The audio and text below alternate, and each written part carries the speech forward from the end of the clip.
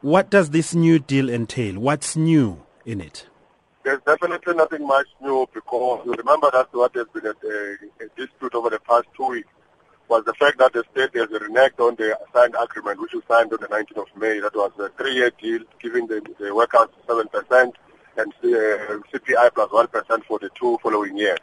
So what has been reinstated at the early hours of this morning was that deal that we have signed, that we are recommitting ourselves. The state will forego the alleged overpayment that they said they have overpaid the workers 0.6% in the 2012 agreement.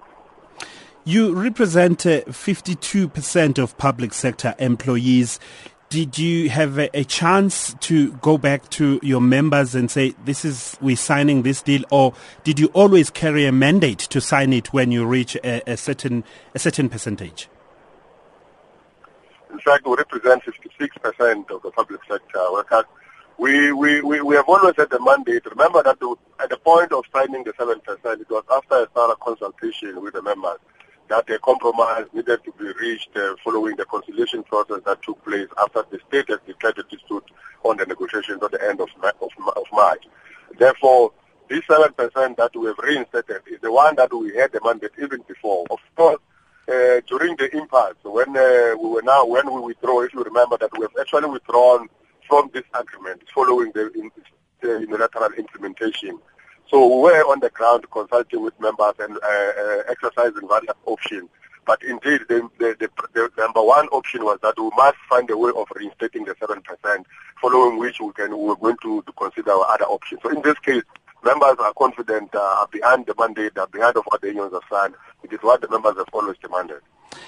Is this a good deal in your view? Is it, does it take into consideration inflation? Is it pegged on inflation of this year or next year or the next 3 years? Just try and unpack it for us, please. Look, like I said, at the time of signing in May, it was clear that it's not the perfect deal. It's not what we have demanded. You remember that the final demands of workers was 10%, the employer was at 5.8%. So the 7% was a product of a conciliation process, not negotiation, because negotiation at that time had collapsed. So it was not a perfect deal, but it was a compromise deal. It is indeed take the inflation. You remember that 7% it's a 4.8% inflation for this year and the 2.2% wage increase or real increase.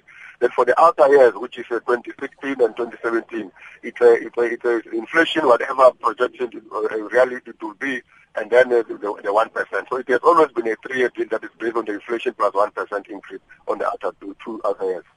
Michael Shingange is NEHAWU's Deputy President. Thank you very much. We stay with this story now and we talk to the Chairperson of the Independent Labour Caucus, Basil Manuel. Mr. Manuel, afternoon to you. Good afternoon. Your feeling about this deal that has been signed now by the union, or at least the unions that represent 56% of public sector employees? Well, look, we certainly as the ILC were part of it and in fact initiated the meeting with the Minister. And the meeting with the Minister did come to bring us back to the 7%, for which we as the Independent Labour Caucus are very happy. We've always maintained that the old agreement did not impact on the new agreement. And when once the Minister accepted that the fight was actually more destructive than the actual giving of the 0.6%, we certainly were very happy. It showed a serious commitment and leadership on both the part of the unions and the Minister, and for that I want to make an acknowledgement. So we are happy that we are back to the original agreement. The original agreement was 7%, but you remember also that there's a 0.6% clawback on on the overpayment in the final year of the previous 3 years. Just try and unpack that and clarify if exactly it's going to be 7% over 3 years, or is it going to be 6.4%? No, let's say it is. First of all, it's for the 1 year. Remember, the 3 years, each year has a different percentage. It will be a full 7% for this year, because the clawback, which resulted in the stalemate, which resulted in the unions disengaging, that has now been scrapped. It has been taken off the table, and the full 7% has been reinstated. So the original part of the agreement, which spoke to 4.8 plus 2.2, which is the 7%, has been reinstated. And that is particularly good insofar as we are concerned in the ILC and NAPTOSA. All right. Is this an above inflation kind of a supplement, or is it in line with inflation? Because already, I mean, for the first year, we're sitting at 4.8% of inflation this year. Well, look, the 4.8% is a projected inflation for yes, the by 12 Treasury, months yes. coming by Treasury. Now, we don't know how it will pan out, but we are certainly hoping that inflation remains within that target.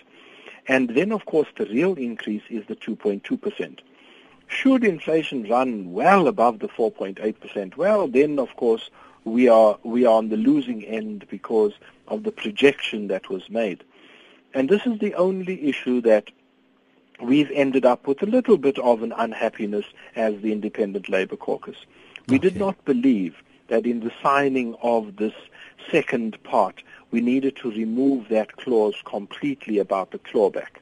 You see, the state determines the inflationary target. The state determines what the CPI is going to be. The state puts on the table the projected CPI. Okay. And if we don't have an opportunity to correct it at some stage, should it go wrong either way, then we set ourselves up, we may end up losing. So it's a protection mechanism. But let me add that whilst the Independent Labour Caucus has been unhappy with that, we are not unhappy with the fact that good sense has prevailed, leadership has prevailed, and we've been brought back to our 7%.